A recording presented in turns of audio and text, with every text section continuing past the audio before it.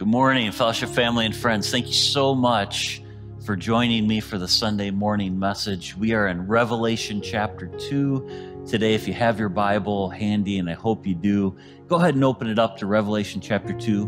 We're going to specifically look at the verses 8 through 11 this morning. And so go ahead and turn to those verses. I'm just thankful that you're taking this time to join me for the Sunday morning message. And I want to dive right into the text with you today. I don't want to waste any time. I just want to jump right into this. And so Revelation chapter 2, verses 8 through 11. Hopefully you're able to find those in your text. But here we find Jesus instructing John to write to the church of Smyrna. And this is what he says. He says, "And to the angel of the church in Smyrna write, the words of the first and the last, who died and came to life. I know your tribulation and your poverty, but you are rich, and the slander of those who say they are Jews and are not, but are a synagogue of Satan. Do not fear what you are about to suffer. Behold, the devil is about to throw some of you into prison, that you may be tested, and for 10 days you will have tribulation. Be faithful unto death, and I will give you the crown of life. He who has an ear, let him hear what the Spirit says to the churches. The one who conquers will not be hurt by the second death." This is the word of our God. As we've been doing, church, let's consider this text verse by verse. And so starting with verse 8, let's look at that together. "And to the angel of the church in Smyrna write the words of the first and the last, who died and came to life." And so just as we saw Jesus do in his introduction to the church in Ephesus, when he had John write to the church in Ephesus back at the beginning of chapter 2, we see Christ also here use phrases that describe him from the end of chapter 1. And I would encourage you to take a look back. Look back at the end of chapter 1 and see the phrases that are used both by John and by Jesus himself to describe him. And here, Christ takes a couple of those when he says that he's the first and the last in verse 8, and then also where he says, "I'm the one who died and came to life." And later in our study this morning, we're going to see when we get to verse 10, just how significant these self-descriptive phrases are that Christ uses. We're going to see that they were very reassuring to the followers in Smyrna. But I want to first of all look at verse 9 with you. And let's talk about the message of what Jesus is saying to his followers at the church in Smyrna. So Revelation chapter 2 and verse 9. Christ says here, "I know your tribulation and your poverty, but you are rich, and the slander of those who say that they are Jews and are not, but are a synagogue of Satan." There's a lot of meat here that we need to dig into together, church. Jesus begins his message here to his followers in Smyrna by assuring them that he sees their circumstances. Now, this is an idea that we've covered. We've talked about this, that Jesus is among the lampstands, that Jesus stands with his church. And so I don't want to take too much time with this idea again, but there's nothing that escapes the notice of Christ. There's nothing that he doesn't see. That was true for the church in Smyrna, and Fellowship Baptist, that's true for us. He sees us. He sees our circumstances. He's with us. He is standing with us today. He's standing with his church. And I love what he says here to his followers. I love the statement that Jesus makes in verse 9, where he says, "I know your tribulation." He says, "I know your poverty." But then right away, he says, "But you're rich. But you are rich. You're poor, but you're rich." Now, what do we make of this contrast that Christ draws here? I believe that what Jesus is saying to them, I believe that what he's saying to them here is that I see your present circumstances, church, but do you see your future reality? I think that's the point that Jesus is making here to his followers in Smyrna. I see that where you're living and in your circumstances right now in your life, that you're living in poverty, and I see the tribulation that's happening to you, but I'm wondering if you see the future reality that is yours. In the city of Smyrna, you might live in poverty, but in my kingdom, Jesus would say to them, you're rich. You have been storing up favor. You've been storing up blessing, church. You have been storing up glory. You have been storing up true wealth in heaven. Friends, I think it's so important that you and I understand this idea, that we comprehend and we embrace this teaching of Christ.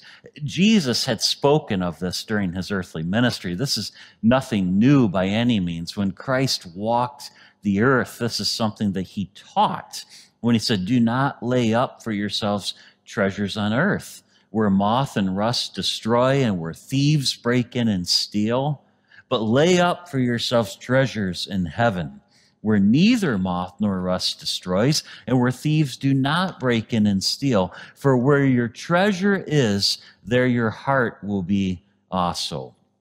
What is Christ saying here? What is Jesus saying? He's saying, keep your eyes on heaven. Keep your eyes on your true reward. This treasure will never fail you. The treasure that you can store up in heaven will never let you down. It will never, ever fail you. So why were they in poverty? Let's back up and let's think about this for a minute. Why were the Christians in Smyrna, in the city, living in poverty? And what was the cause of their tribulation that they were experiencing in their present lives in this city? Well, a little historical background for you about Smyrna. Just like I gave you some on Ephesus last week, let's talk about Smyrna. Smyrna was a center, just like Ephesus, for emperor worship. It was a center for what was known as the imperial cult. Now, Jews were given special permission to abstain from worshiping the emperor. Why would that be? Why would Jews be given special permission to not participate in emperor worship? Rome understood, the Roman government knew that Judaism was an ancient monotheistic religion. In other words, they only worshiped one God. And so emperor worship would be something that they would not be willing to do according to their religion. They understood this about their religion. And they also knew, Rome also knew, that there were many wealthy and powerful people who were a part of Judaism. And so Rome had established this policy of tolerance. They had established a policy of tolerating the Jewish people not participating in worshiping the emperor. Basically, Rome did not want the trouble that it would have brought to enforce emperor worship on the Jewish people. And in Smyrna specifically, there was a very sizable Jewish community. And they had a very good relationship with the Roman government. Now, when early Christians were viewed as part of that Jewish community by the Roman authorities, then the Christians, our forefathers and foremothers, our ancestors in the faith, right? They could sort of fly under the radar and avoid persecution when we were seen as part of Judaism. However, what often happened, not just in Smyrna, but around the Roman Empire, is that the synagogue leaders, the Jewish authorities, would publicly distinguish themselves from the Christian community. They would call out the Christians in their community, and basically they would let it be known that they were not a part of Judaism and the Jewish community. And when this happened throughout the Roman Empire, but also specifically here in Smyrna for our purposes today, when that happened, Christianity began to be persecuted. Wasn't so easy to be a follower of Christ during those times. This is probably seen the clearest in an event that happened a couple of decades after John sent out the revelation. So I'm going to roll the tape forward here for you for a little bit, and we're going to talk about something that happened in Smyrna probably about 20 years after John sends out the revelation. According to early church history, the Apostle John himself, our author of Revelation, John himself had discipled a follower of Christ named Polycarp, a man named Polycarp. And he discipled him and he grew him up in the faith. And then he ordained him as the overseer or the bishop of the church in Smyrna. And so Polycarp was in charge of the church after John had passed away. Now Polycarp is the bishop of this church. And the Jewish leaders in Smyrna in the early 2nd century, so again, probably about 20 years after the revelation is written, the Jewish leaders in Smyrna stirred up the Roman authorities against the Christians, against the Christian community. They not only had distanced themselves from them and said, they're not a part of us, but they kind of agitated the situation in the city, and they stirred up the Roman authorities against the Christian community, and especially Polycarp, their leader, their shepherd. Well, the end of the story is that Polycarp is martyred. He's executed by Rome. He's burned at the stake for his allegiance to Jesus Christ. And it's very clear from our passage this morning that persecution was already happening when the revelation was sent to the church in Smyrna. The Christians there were already being persecuted. The Jewish authorities had already started speaking out against the church. In verse 9, Jesus also assures them that he sees the slander of those who say they are Jews. Now, this is important. The slander of those who say they are Jews and are not, but are a synagogue of Satan. Well, let's talk about that word slander, first of all. The Greek word that's used here is the word blasphemia. It's translated probably in your Bible and most Bibles into the English word slander in verse 9. This is, of course, if you just listen to the sound of the word when I say it, blasphemia, this is, of course, where we get our English word blasphemy. Blasphemia is any speech that denigrates. It's speech that is defamatory. It's disrespectful. It's abusive language.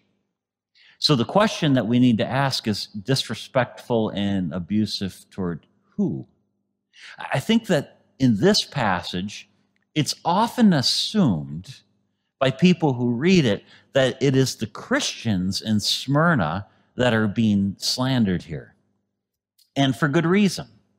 I think the context, and also if you do a little study or just think about what I just shared with you about Polycarp and what's going on in this community, but the context of early church history would argue that indeed the Christian community is being slandered. And so when Jesus says here, the slander of those who say they're Jews and are not, certainly part of this slander that's happening is towards the Christian communities. The Jewish authorities most likely were speaking out against the church. However, I think it's also likely that Jesus is saying that these Jewish authorities are also guilty of blasphemia, slander against God. I mean, this is certainly the most common way that this Greek word blasphemia is used in Scripture. The most common way that this word is used is slander toward God. And so I think what Christ is saying here is that these Jews had blasphemed God in that they had rejected Jesus as the Messiah, and now they were standing in opposition to his church. And so what does Jesus say about them? He says that they're a synagogue of Satan. Their synagogue is no longer a Jewish synagogue, but now their synagogue in Smyrna is a synagogue of Satan. Jews who had rejected Jesus as the Messiah were apostates from the true faith of Israel. I believe that's the point that Christ is making. Jews that had rejected the Messiah that had been sent to them by God, Jesus himself, had apostated from Israel's true faith. What did Jesus say to the authorities during his earthly ministry? Again, let's just for a moment go back to the gospel, specifically John chapter 8. And here we find Jesus addressing the Jewish authorities. And this is what he says: "If God were your father, you would love me. For I came from God, and I am here. I came not of my own accord, but he sent me. Why do you not understand what I say? It is because you cannot bear to hear my word. You are of your father, the devil, and your will is to do your father's desires." What's the point Jesus is making here? True Jews have received him as their Messiah, but there were many others who had hardened their hearts to him. Certainly these Jewish authorities here in John chapter 8 that Jesus is addressing. The Jewish authorities who were going to nail him to the cross. They had rejected him as the promised Messiah. And now notice that how Jesus encourages his followers in Smyrna. Notice how he encourages them next in verse 10. He says, "Do not fear what you're about to suffer. Behold, the devil is about to throw some of you into prison, that you may be tested, and for 10 days you will have tribulation. Be faithful unto death, and I will give you the crown of life." Now, for a moment, I have to go down this imaginary road with you for a minute. We have to think about this in the context. What if we were one of the Christ followers of Smyrna?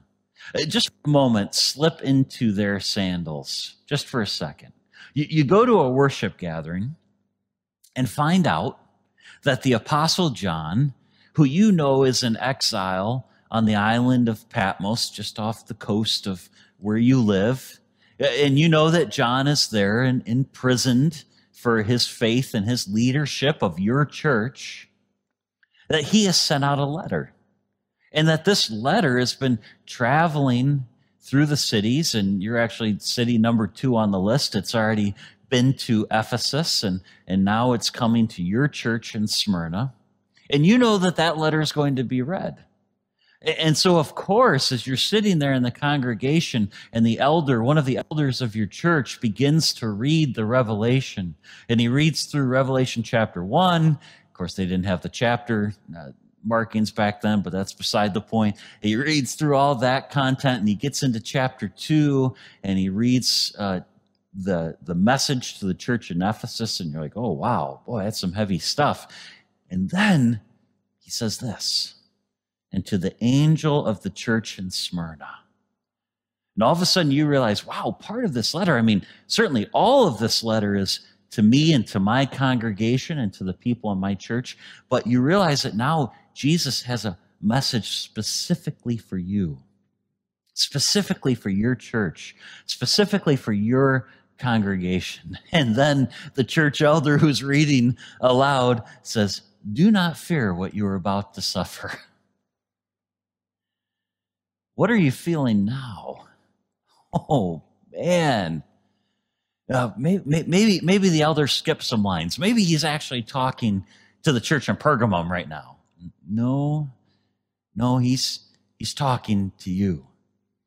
And then the church elder continues to read, "Behold, the devil is about to throw some of you into prison." You begin to look around the congregation, your brothers and sisters in Christ. Is it going to be that guy? Is it going to be her? Is it going to be me? The devil is going to throw some of you into prison that you might be tested. And for 10 days you will have tribulation. I mean, they must have wondered why.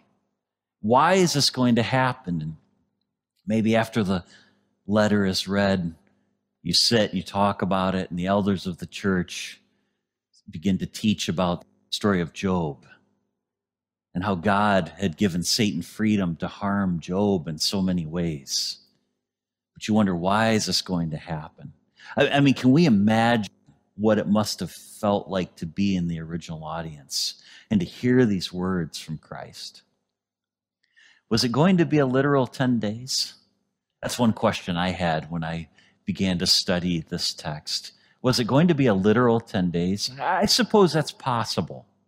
I think it's possible that Jesus is saying here that for 10 days, for a literal 10 days, right? This time of persecution and suffering is going to happen. But again, I'll remind you of my commitment to you guys as we study in Revelation.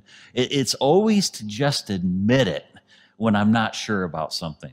Well, here I am saying I'm not sure. My answer is I don't know. I don't know if it was a literal 10 days. Maybe it was a literal 10 days that they were going to face tribulation. It seems more likely to me that this is symbolic, that this is one of the many times in the book of Revelation where we see symbolism. The number 10, the number 10 is used so often throughout the Old Testament. I was going to bore you with so many facts right now. I was going to bore you with so many passages of where the number 10 is used. I'm sure you can just off the top of your head think of many times where that number is used. It's an important number in the Old Testament, like 7 and 12 and 40. You see the number of 10 often. Here's what I think the important thing is for us to see here. Jesus was preparing his followers for a season of suffering. He was giving them a heads up. He was helping them to understand that following him means that at some times we're going to walk through a season of suffering, of persecution. And I think that's what he's saying here. And then Jesus says to them, my expectation of you is that you will be faithful unto death. Jesus even implies here that death may be the outcome, at least for some of his followers in Smyrna. That faithfulness to him might actually lead them to their own deaths. But he gives a promise here as well. He says, be faithful unto death, and I will give you the crown of life. Do we see now why Jesus identified himself to his followers in Smyrna the way he does back in verse 8? You see, this isn't just an introduction. He didn't just pick a couple phrases from the end of chapter 1. He picked the right phrases from the end of chapter 1 in his introduction to this church in Smyrna. You see, Jesus is, as verse 8 says, he is the first and the last. He is the one who died and came to life. Jesus is the Alpha and the Omega. He's the beginning and the end. All of history is moving towards his determined end. Nothing happens that's outside of his control. And so these Christians in that congregation that now have worried looks on their faces and they're looking at each other, who's going to be thrown in prison among us? Who might possibly die among us? His followers didn't need to fear persecution. His followers don't need to fear martyrdom if it comes. His followers do not need to fear death. Why? Because he died and came to life. Because he's alive, because he has risen, all will be well. They will rise as well. And I'm sure that this was reassuring to them, encouraging them to stay the course in following after Christ faithfully. I mean, this is what the Apostle Paul had laid out so beautifully for the church in Corinth.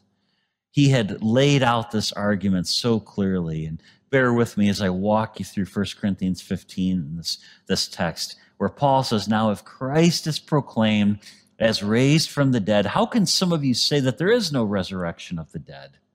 But if there is no resurrection of the dead, then not even Christ has been raised. And if Christ has not been raised, then our preaching is in vain and our faith is in vain. We are even found to be misrepresenting God because we testified about God that he raised Christ, whom he did not raise, if it is true that the dead are not raised. For if the dead are not raised, not even Christ has been raised. And if Christ has not been raised, your faith is futile, and you are still in your sins. Then those who have fallen asleep in Christ have perished. If in Christ we have hope in this life only, we are of all people most to be pitied. But in fact, Christ has been raised from the dead, the first fruits of those who have fallen asleep. For as by a man came death, by a man has come also the resurrection of the dead.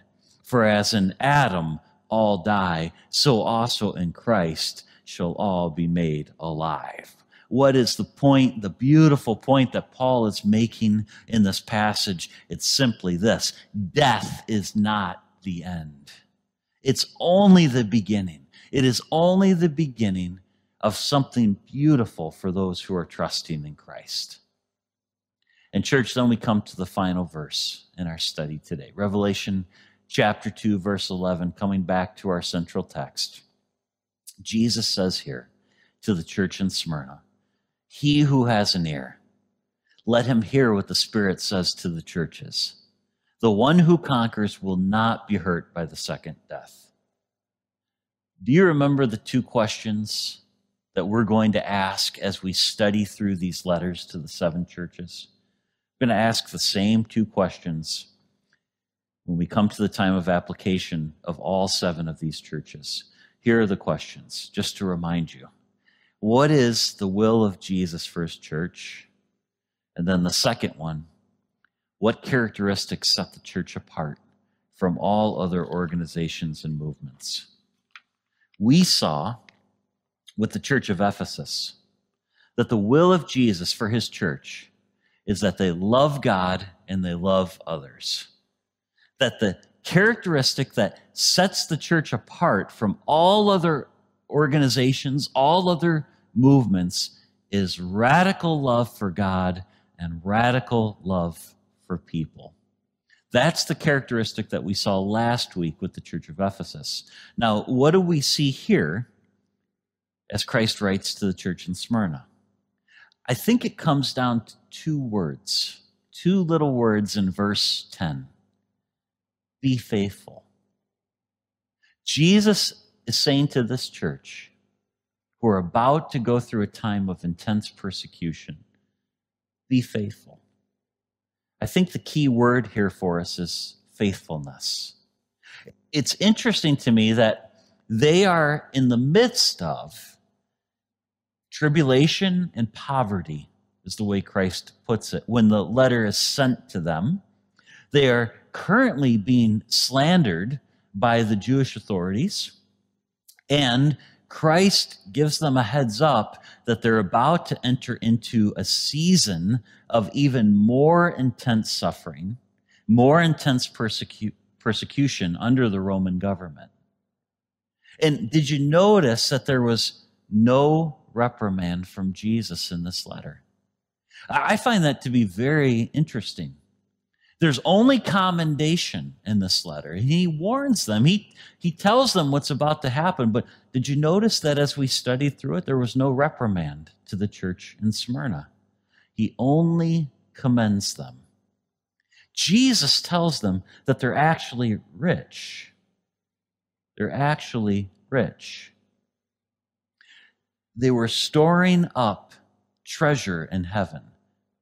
The implication here is that they were rich in things that truly mattered. When I was in seminary, I wrote a paper for a church history class I was taking. It was about this time period, early church history. And I entitled the paper, Purified by Persecution. It's an interesting trend in Christian history.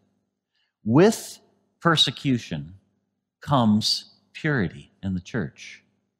The way you see it on the screen, persecution purifies the church.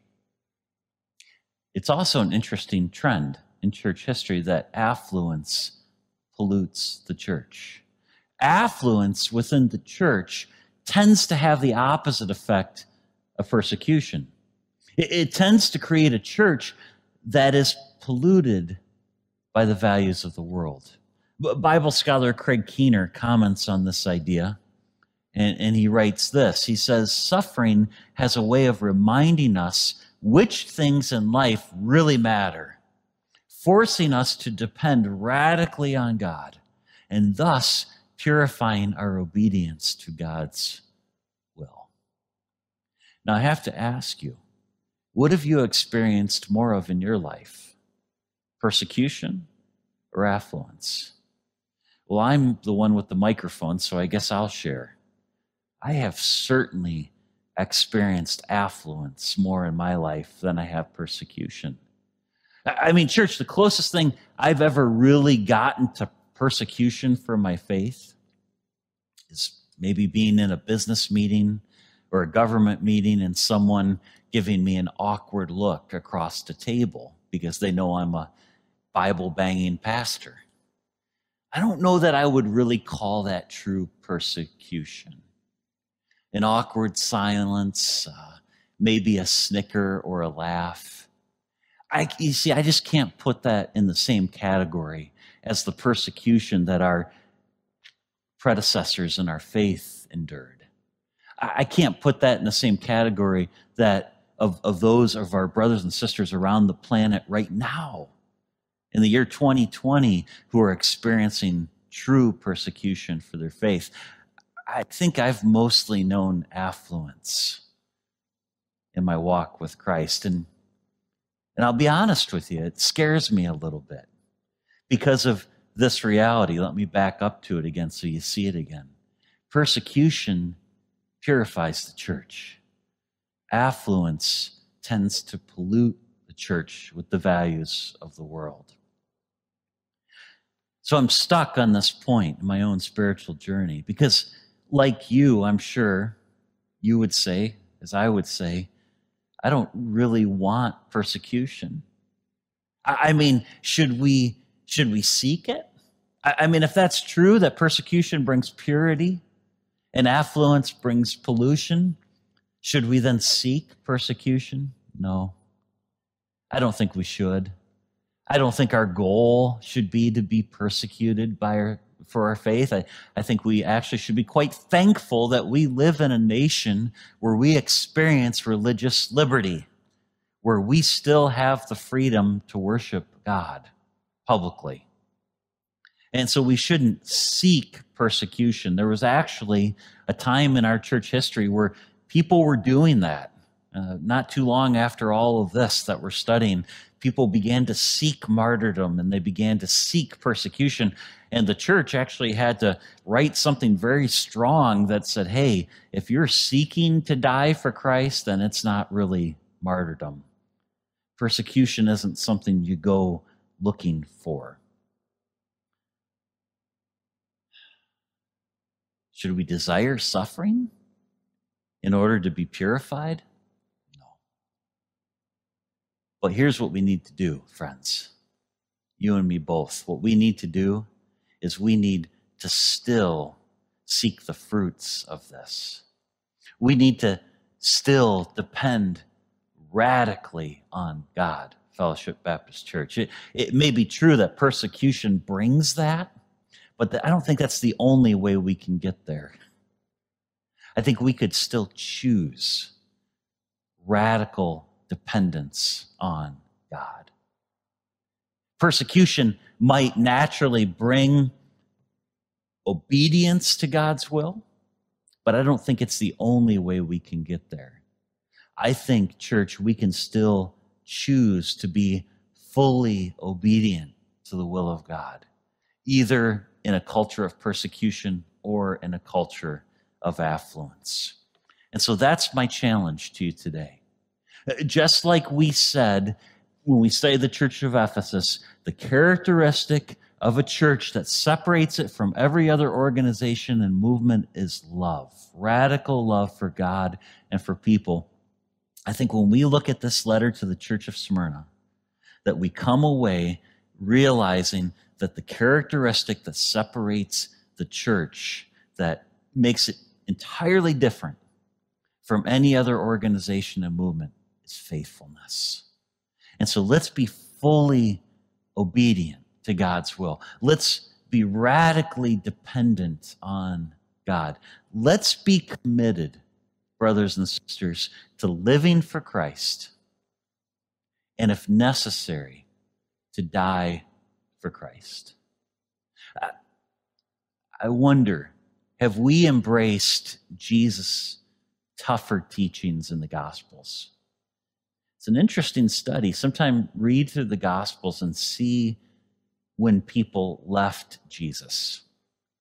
Look for the times where he loses the crowd. It happens when he begins to say some things that were difficult for them to hear. And I just wonder, have we fully embraced these? Because here we are living in our culture of affluence, and it would be really easy to miss some of these tougher teachings. Let me just share one with you as I close this morning. Mark chapter 8, verses 34 through 38. Then he called the crowd to him, along with his disciples, and said, "Whoever wants to be my disciple must deny themselves and take up their cross and follow me. For whoever wants to save their life will lose it. But whoever loses their life for me and for the gospel will save it. What good is it for someone to gain the whole world yet forfeit their soul? Or what can anyone give in exchange for their soul? If anyone is ashamed of me and my words in this adulterous and sinful generation, the Son of Man will be ashamed of them when he comes in his Father's glory with the holy angels." This isn't an easy teaching of Jesus. This is one that makes us think. This is one that challenges us to the core of our hearts and souls. Will we be obedient to Christ no matter what? Fellowship Baptist, my challenge to all of us this morning is, let's deny ourselves. Let's pick up the cross. Let's follow hard after Christ, losing our lives for the sake of Jesus and the gospel. May we fellowship by the grace of God and the grace of God alone, be faithful in the days to come. God bless you, brothers and sisters. I'm praying for you. I'm looking forward to very soon being able to being with you in person, for our congregation to come back together again, to be able to talk with each other more, to encourage each other more. Until then, know that I'm praying for you. Have a wonderful week.